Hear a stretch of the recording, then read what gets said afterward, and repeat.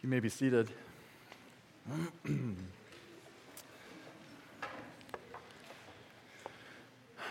good morning. It's good to be worshiping with you guys.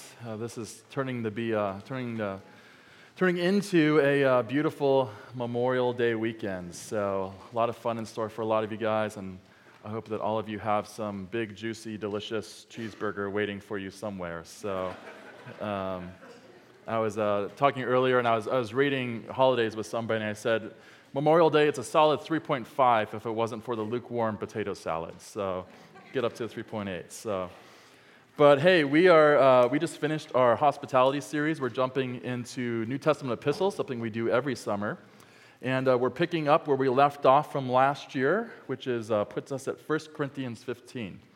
And if you're familiar with this passage, you probably love it. It's a beautiful passage describing the resurrection, the gospel, the future, and for many people, this is one of their favorite parts of the whole Bible. And we're going to be spending some time in the first few verses that focus on the gospel, and that's going to be our topic for this morning. What is the gospel? What does it mean for us? How do we possess it? And there's a lot of reasons why this is worth reflecting on, but I certainly think one of them is that many people, myself included, are very keenly aware of a plurality that exists within the Christian world. Most people know that many Christians look differently than them, and they might at times even feel like they have more uncommon, more dissimilar things than similar things with supposedly fellow Christians. There's obviously a number of different denominations: Presbyterian, Methodist, Baptist. I also find that Christian personalities affect things. Some people are very truth-driven. Some people are very justice-driven. We even have different favorite authors. Some people love Joel Osteen. Others love Tim Keller or Watchman Nee, folks like this. And strangely, these are all things that add to the diversity and plurality within the Christian world. And a very worthwhile question to ask is, what do Christians have in common, if anything? And this is where the gospel message comes into play, that this is the core thing that is supposed to unite us together. The word gospel itself is not a recent invention. It wasn't made by Protestants or evangelicals. It's not even novel to the New Testament. It's something that was actually a very well-established word in the first century. And it was used very often to describe the foreign affairs that would happen between different countries. And you might have one country invade and conquer another country, and they would end up sending back a good news or a gospel of their victory and the peace that they won.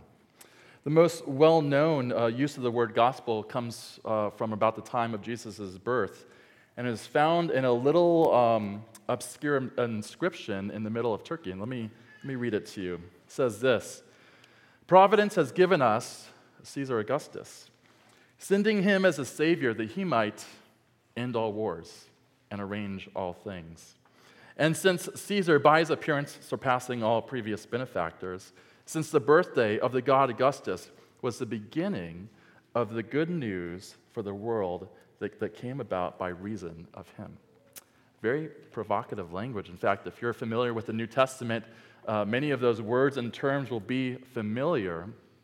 Caesar is described as ushering in a new era of history. In fact, there was a whole calendar system that began because of him. And so you can imagine, what does it mean for New Testament authors to talk about the gospel, or Jesus as Savior, or Jesus as ushering in a new era of history? It would have obviously pitted Jesus against the cultural systems of his time, even Jesus against Caesar. And it's this context that Paul writes to us now, to the Roman colony of Corinth, who would have been very familiar with this type of language. We're going to be reading from 1 Corinthians 15, 1 through 7, and it should be printed in your bulletins. You're welcome to read along or listen along. This is starting in verse 1. "Now I would remind you, brothers, of the gospel I preached to you, which you received, in which you stand, and by which you are being saved, if you hold fast to the word I preached to you, unless you believed in vain. For I delivered to you as of first importance what I also received, that Christ died for our sins in accordance with the Scriptures, that he was buried, that he was raised on the third day in accordance with the Scriptures, that he appeared to Cephas, then to the 12.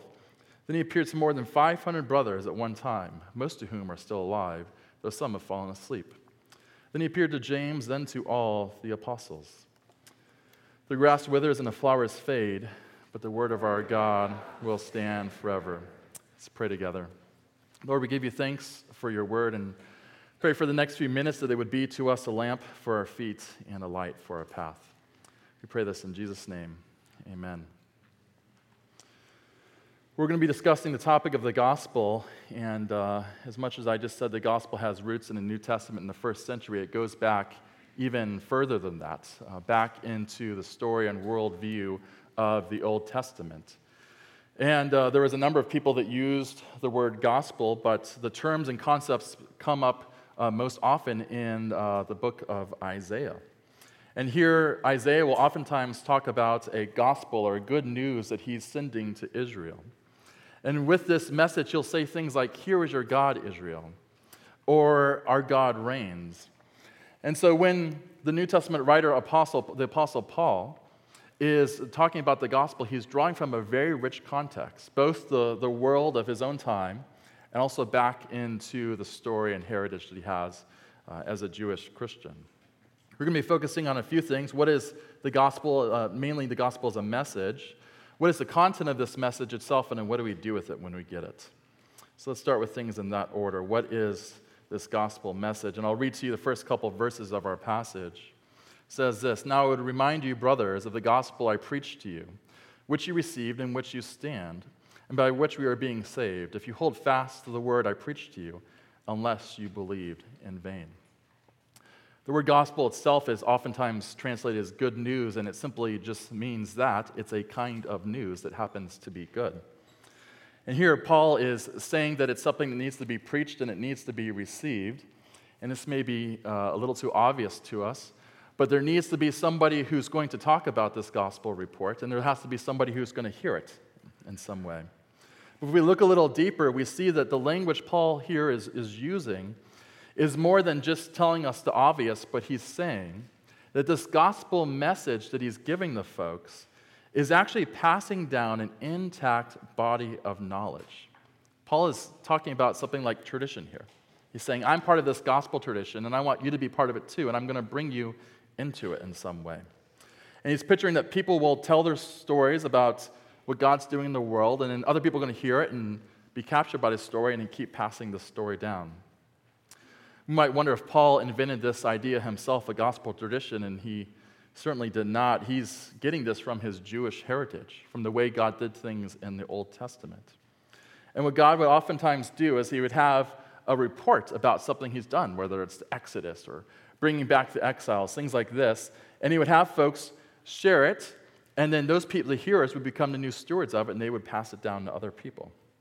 You see this in Psalm 78, where this tradition is described as taking place actually in the family, where parents would tell their children about the mighty deeds of God and his good character, and the children would grow up and to be stewards of this story and to pass it on to other people.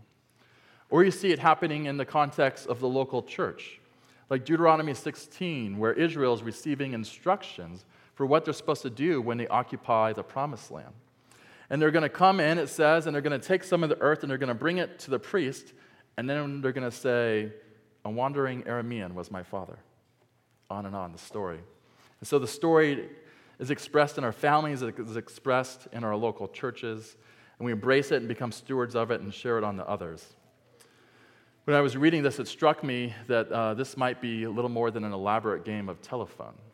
If you don't know what telephone is, it's that fun game where you get a line of people, and one person on one end will whisper something in the ear of another person, and they keep whispering down the line until you get to the end, and then the person at the end is supposed to kind of say what they heard.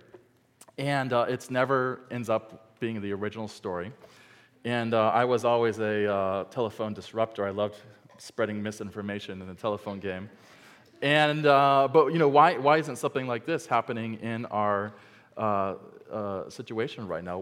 How do we know that this gospel thing that was started with Jesus has been transmitted correctly to us over all these years? That was 2,000 years ago. Well, this was a problem that other people wrestled with, including the second century theologian Irenaeus. And Irenaeus was a pretty hard-knock kind of guy, and he was in competition with these people called the Gnostics. And the Gnostics were claiming to be Christian, but they weren't really at all. And he was saying, hey, my beliefs come from the Bible. But the Gnostics were also saying, hey, my ideas come from the Bible also, so where does that put us? And so Irenaeus came up with this idea. He said, well, my ideas can be traced back all the way to the apostles, and yours can't. He called it tradition. And so what that meant was that there was these bishops who had received this gospel news, this gospel tradition, and they were publicly preaching it, and that it had been inculcated in the church practices, and this was a public thing that everybody saw and knew about. And so Irenaeus is saying, hey, I knew that guy, who knew that guy, who knew that guy, and that guy knew Jesus. And it goes back, and the Gnostics weren't able to do this. And so interestingly enough, the gospel tradition was preserved in the institutions of the church. And this gives us a clue to our original problem of what do we do with all these kinds of Christians and what do we have in common? And interestingly, I think one of the answers is that we certainly have the gospel in common, but we have a gospel institution in common.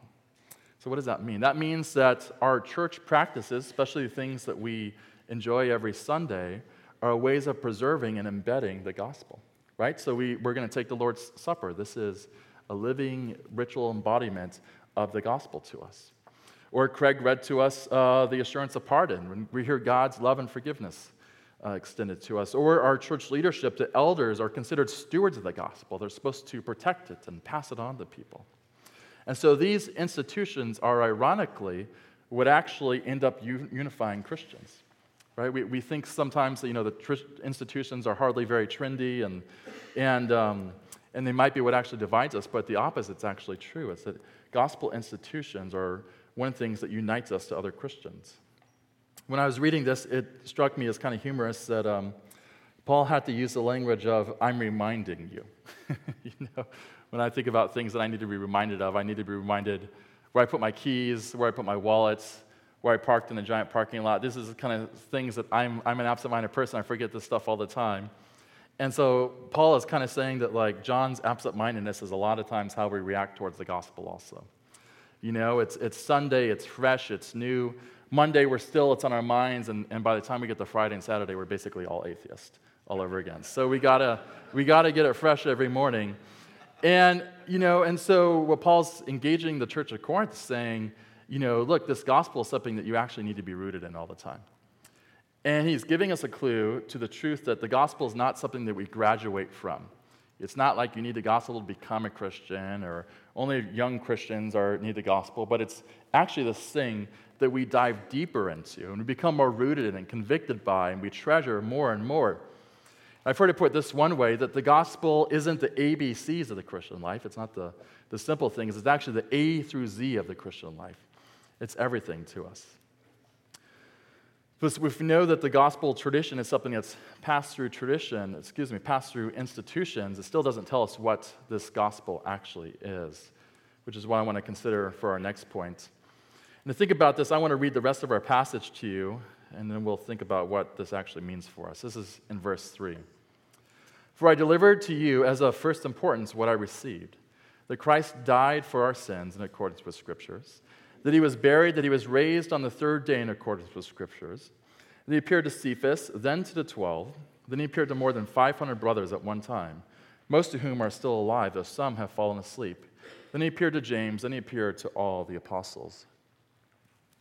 It's interesting to think, what is Paul doing right here? He's, I don't think he's giving us an abstract theology.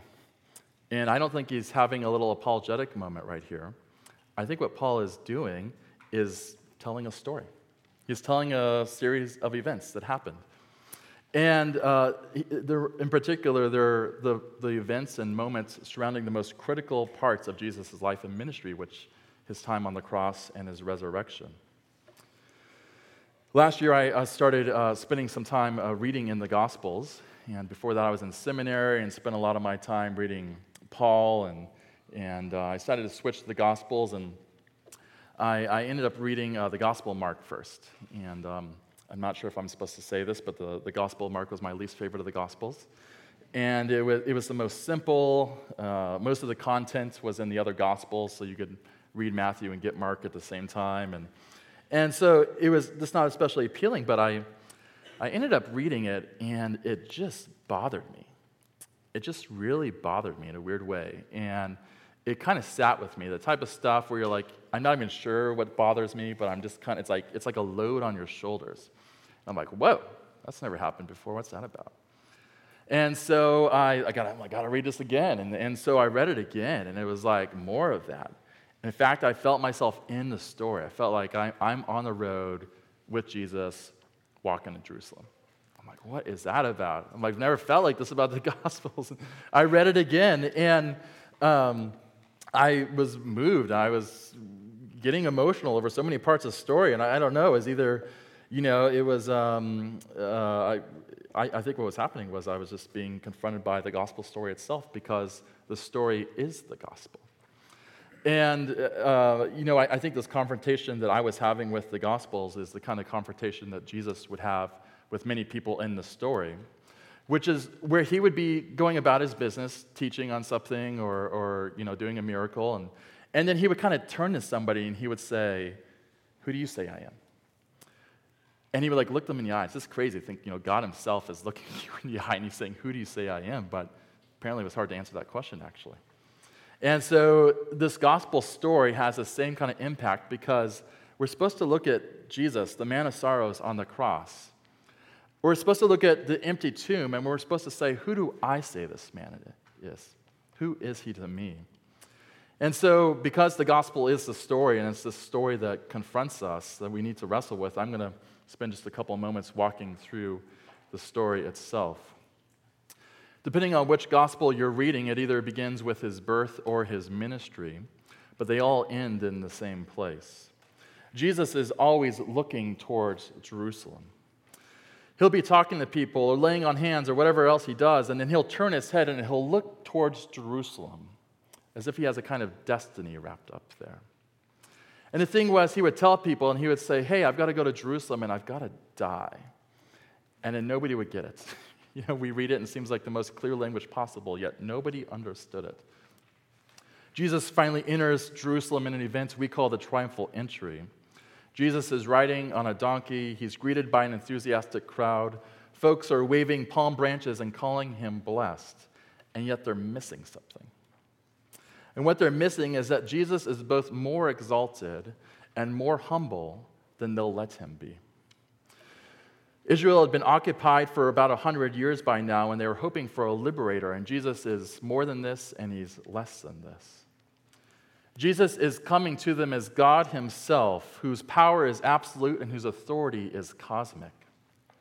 And yet he also comes riding in on a donkey.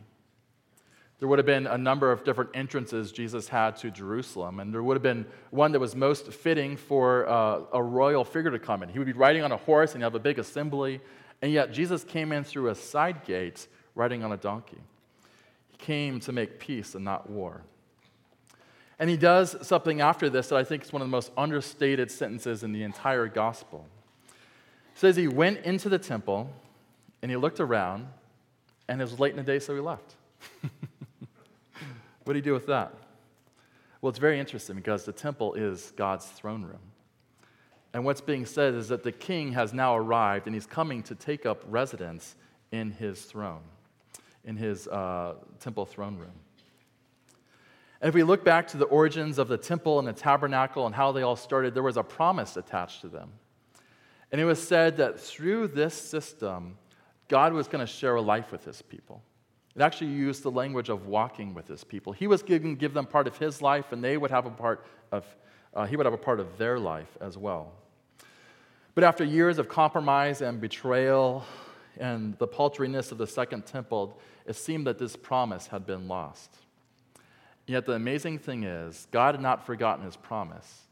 And here he is, God incarnate, literally walking in the temple. That week in Jerusalem, Jesus decides to spend some time with one of his friends, and he goes to the home of Simon the leper.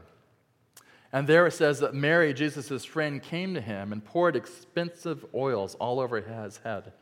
They were so expensive, they cost a year's worth of wages. But what does Jesus say to her? This is amazing. He calls it beautiful. And you know what? this is the only place in the entire Gospels where Jesus calls something beautiful. It's amazing to think about. Out of all the things he'd seen sunrises and sunsets and art, and in his divinity, he knew everything that was happening, yet the one thing he thinks worth mentioning, one thing he thinks he wants to call beautiful, is this act of love and adoration that this woman gave to him. And so why is this? And I think it's because this woman allowed him to do something that no one else would let him do. All of his friends, whenever he would talk about going to the cross, they would make excuses for it. They would explain it away. They would try and stop him. And yet this woman saw his future, and she prepared the way for him. She prepared his body for his death. And so because she sees things so clearly, God calls this act of love beauty. After that, Jesus does another meal called the Lord's Supper. This is a Passover meal. And he's celebrating another story, the liberation of Israel from Egypt. And he's doing this, he's giving us a clue. He's saying, I'm coming to you as a liberator. And I'm on a mission to bring about a new kind of exodus. I'm not going to be rescuing you from a Pharaoh. I'm going to be rescuing you from all that's wrong with the world. And to see Jesus means to see him clearly in this light. It's on the next day that Jesus is with his friends. He's late at night. He's late at night, praying with his disciples, and he ends up being betrayed by one of his own. It's amazing to me that Jesus doesn't run, but he embraces the injustice. He's later brought before a council of religious leaders who come up with all sorts of charges against him. And the scene is tense, and it's dripping with irony. Jesus, who was the judge of all things, who has the capacity to hold into account all people and things, is now himself being judged. And Jesus takes it, and the council epitomizes what it means for someone to not see Jesus. Eventually, Jesus is brought before Pilate, and after that, he's given back to the religious leaders, and they prepare him for the cross. They put a crown on his head. He's acknowledged as King of the Jews, and in his suffering, he experiences a kind of enthronement. Jesus is crucified on the cross while he's being mocked, and he still does nothing against those who are hurting them. And then someone catches something, and it's the least expecting person in the entire story. It's one of his enemies. It's one of his executioners. And his executioner is at the base of the cross, watching Jesus in agony and pain and covered in his own blood, and he has this epiphany. He says, surely this man was the Son of God. Crazy. What about this moment would have caused this realization? No one else in the story, the disciples who were spending years with Jesus, didn't understand this, and yet Jesus, his own enemy, is looking up at him and says, I see it now. This is Jesus himself, God in Jesus. And the truth behind it is this, is that in Christ's suffering, his glory is revealed. And his purple robes and thorn crowns and lifting up on the cross are all a kind of enthronement. And that his kingdom and reign have come into the world through his suffering and humiliation. They're saying that in all of his suffering, he was made king. And that he was not only made king, but establishes the principles of his kingdom. That in sacrifice there is glory, that in humility there is power. Think about this. How did Caesar become king? He became king through war, through violence, through conquering. And Jesus became king through the exact opposite, by losing himself, by letting his enemies crush him. And it's there that he made peace with his enemies and built his kingdom. The Gospels say in the ninth hour, Jesus cried out, it was finished, and then he died. And he tells us that the curtain of the temple was ripped in half. The curtain was a piece of fabric that was dividing the holy place from the Holy of Holies, where the ark was, where God's throne was. And do you know why it was ripped? It wasn't just ripped to give us access to God.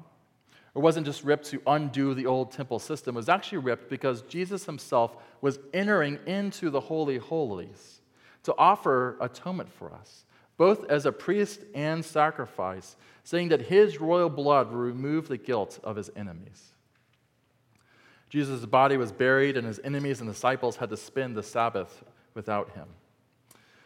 But on the first day of the week, two women go to visit his tomb, and they find it empty, and that Jesus himself had come back to life. And our passage from 1 Corinthians says he came back and visited with people. And that Jesus was the same old Jesus, but he was also something new. He'd become untouched by sin and death and pain. And what he promised to his followers that he would also make them into something new. And this, for Paul, summarizes the main events of Jesus' life, his cross and his resurrection. But what do we do with this story?